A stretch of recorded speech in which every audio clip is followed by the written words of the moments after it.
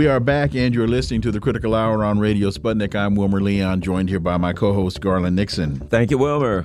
There's an interesting piece in Orinoco Tribune entitled "The Decline of the U.S. and the Rise of the East." We are now witnessing a great realignment and transformation. The so-called American century has given way to a new century in which other countries are asserting themselves and taking the lead in the world. For insight into this, let's turn to our next guest. He is a podcaster and host of The Left is Dead, James Carey. As always, James, welcome back. Always good to be here. Dan Kovalik wrote this piece, and Dan continues, "This new world order seemed quite unlikely several decades ago when the USSR collapsed, and it appeared, and the U.S. certainly declared, that the U.S. would be the one dominant power for many decades to come. Ironically, it was the U.S.'s very attempt to maintain this status which has inexorably led to its losing it and to its decline as a nation." Your thoughts, James Carey? I think the end of history moment, right? They made a big presumption. They made the presumption that we solved everything, right? We've solved all the problems with race. We've solved all the labor disputes. We've solved everything because, look, communism failed. It's proven that capitalism is the end-all, be-all natural system because it came out on top. Never mind all the Cold War activity. But I think the thing is we got really cocky, and we made an assumption that this end of history moment was going to last forever, and the idea of neoliberalism bringing in, say, cheaper consumer goods was going to be enough to buy off people forever, which I don't think so. And the people who make those neoliberal, these cheap consumer goods, they don't really want to make them anymore. Look at what China is now as compared to 10 years ago. The other thing, too, is there was a binary mindset. There was a mindset that says there's two options. There's our version of capitalism and there's communism, and ours is good and theirs is bad. And one of them will win, and it has to be us. Oh, we won, so it's over. Not recognizing that, as an example, look at China. China has a hybrid system. The government, my understanding, owns about 70% of the business. About 30% of it is more market-owned, and it's kind of a hybrid system. You have a Russia now, a Venezuela. You have a number of countries that have huge state-owned oil or gas or natural resources, nationalized countries that bring in a tremendous amount of money that they use to finance the government, and then they have a market also. So they never stopped to take into account that there could be alternative hybrid type systems. And I'm not going to say that could challenge their version of capitalism, but that could be an alternative that other people may see as a better selection. Yeah, I don't think it challenges anything because, you can keep buying the oil, right, say in Venezuela's case. But, France itself just totally nationalized one of their energy giants. And they've had, I think, 4% increases in energy costs compared to the UK at like 25 or something like that. These are astronomical differences. We have no nuclear reactors here either, but that's a whole other thing. I think the fact is that, people the United States is a bunch of atomized actors. Look at our space program. It is now Elon Musk and Jeff Bezos competing to get up there first. Whereas China or somebody like that, some nation like that, has central planning. They understand what the goal of the project is before they ever start it, right? Remember the ghost cities that were going to sit empty forever, and now they're full of millions of people.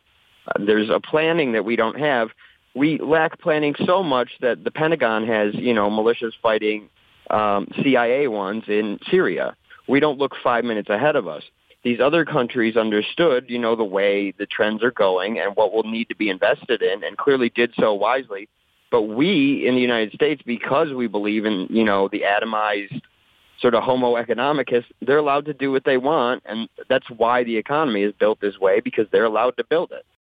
There's another element that came to mind as I was listening to Garland, and that is the countries that you mentioned, Garland. Many of them have different systems, but they find ways to cooperate with each other China isn't forcing Iran to no longer be a theocracy. Iran is no longer forcing Venezuela to become a theocracy if Venezuela needs to cooperate with Iran. They have found that a way to peacefully coexist based upon need. And one of the things that is bringing them closer together, and I wrote a piece a while ago called "The Non-Aligned Nations Are Realigning," and that has to do with the fact that this sanctions regime and this unipolar pressure that's trying to be put upon them by the United States is forcing these countries to cooperate with each other. But they are able to peacefully coexist instead of trying to force one to come to the other side.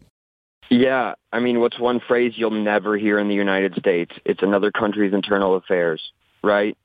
And that is the motto of somebody like China, where they'll talk to whoever answers the phone the next day. It's not their business as long as the business continues. And I think that the fact is, here we are, the United States is prepping basically, sort of heritage Cold War weapons and this boon for arms manufacturers. Again, only thinking 5 feet in front of them. But wait a minute. Well, China doesn't. But wait a minute. To that point, you said China will talk to whoever answers the phone, and they're not getting involved in the internal affairs. The United States only uses that pretext of human rights as an excuse because the United States isn't chasing the moral dream. The United States is not really engaging in securing human rights. That's merely the pretext or the excuse that it uses to intervene in other countries' politics. Hey, where's Joe Biden? Saudi Arabia. Saudi Arabia. Where's your human rights? Oh, and where did he leave? Israel. So don't you guys feel better getting oil from Saudi Arabia than Russia? Oh, I do. Yeah, because it's a democracy. Yeah. It's not authoritarian. It's a democracy. It's moral oil. Yeah. Yeah. It's not hegemonic oil. Exactly. It's moral oil. And that is the thing. I mean, we comment on the Saudis' internal affairs, but what do? Nothing. We usually end up shooting ourselves in the foot because it turns out that we don't have the power that we think we do. We can't exert, as we're talking about the American century ending, we can't exert the power. If the Saudis want to walk away from us and go talk to Russia, they're free to do so because we rely on them. I mean, what's Biden doing there right now besides begging for them to please produce more oil? And it shows that we've tied mainly our economic system. I mean, the Saudis are one of the largest bondholders in the U.S. Everything is tied to these countries, and that's why the new Cold War is going to be a mess because a bunch of it's tied to China, too. So I don't know how you take that on. We didn't do trade with the Soviets. This is a whole different ballgame. So I think China has the advantage here because they can go around the world offering this counter-economic system as we basically come in and say, hey, you have to do elections this way. You have to treat this group this way. You have to do this. You have to do austerity policies as far as social spending. And China doesn't come with any of that. It's here's our money for investment and here's your money to do what you want with. Joe Biden pledged that his administration would make Saudi Arabia a pariah and that they had to be held accountable. He also said that Saudi Arabia's government has very little social redeeming value and that the Saudi Arabia government murders children and innocent people in Yemen. And now he's in Saudi Arabia giving them having some extra a bromance. Bombs. He's giving them some extra bombs for Yemen. Well, hey, let's not forget he just came from Israel where everyone's pretending they don't know who shot an American journalist, Right. This is how it is, right? You forgive with your friends. And that's the thing with the Saudis. We need them. I don't know that we don't need them. That's ridiculous. We need Iran probably, but we think we need the Saudis. We think we need the Israelis. And the Israelis cause nothing but trouble in the region and, interfere in everyone's internal affairs in the region. So even our proxies go out and do things without us knowing. We have no way of leaving people alone. But yeah, we have no choice. I mean, the way it's been is that these countries, especially the oil-producing countries, they produce so much wealth, they did not know what to do with it, and now all of it's here. So Biden has no choice but to beg at this point. In Harper's Magazine's article, What Comes After the American Century, they write, for the first time since the collapse of the Soviet Union, the United States confronts a nation whose model, a blend of state capitalism and Communist Party discipline, presents a genuine challenge to liberal democratic capitalism.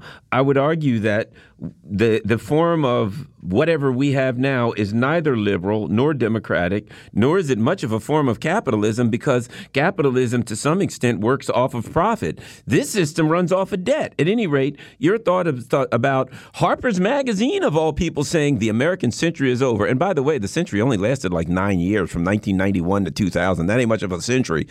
James Carey. I think they count after the war.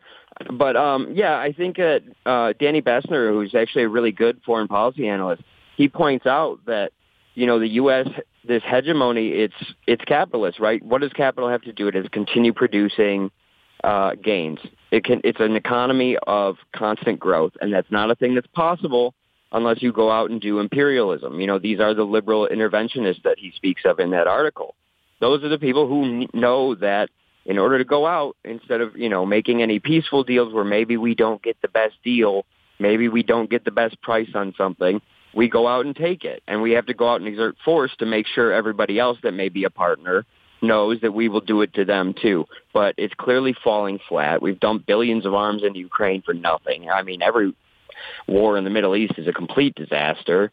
So I think that, Bessner's onto something that it's not a liberal capital order for sure. But again, this is the evolution of capitalism. It would do it again. That's why you need some type of mixed system the way China has.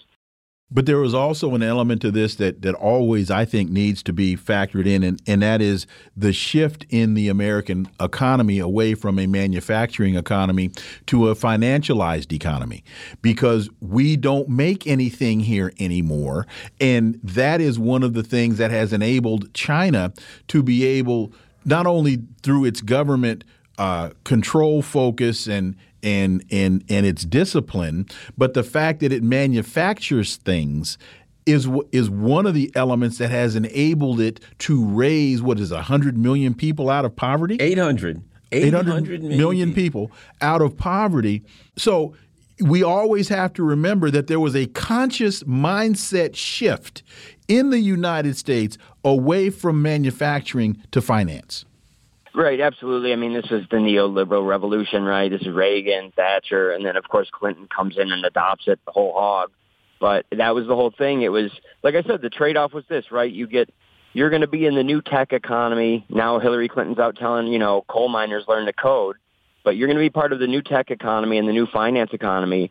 And maybe you'll get paid less, but guess what? The TVs will be cheaper. You can find Bill Clinton saying it. The trade-off is, you'll have things cheaper. And that trade-off can only last as long as the empire goes out seeking those resources for a price they want to pay. If they have to deal in a fair market, people are going to have to pay fair prices, and they're not going to like it.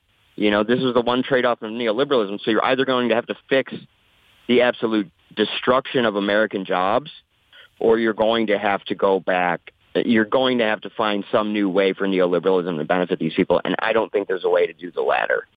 Yeah, I've heard the statement. What is it? The high cost of cheap. What is it? The high cost of cheap products or something.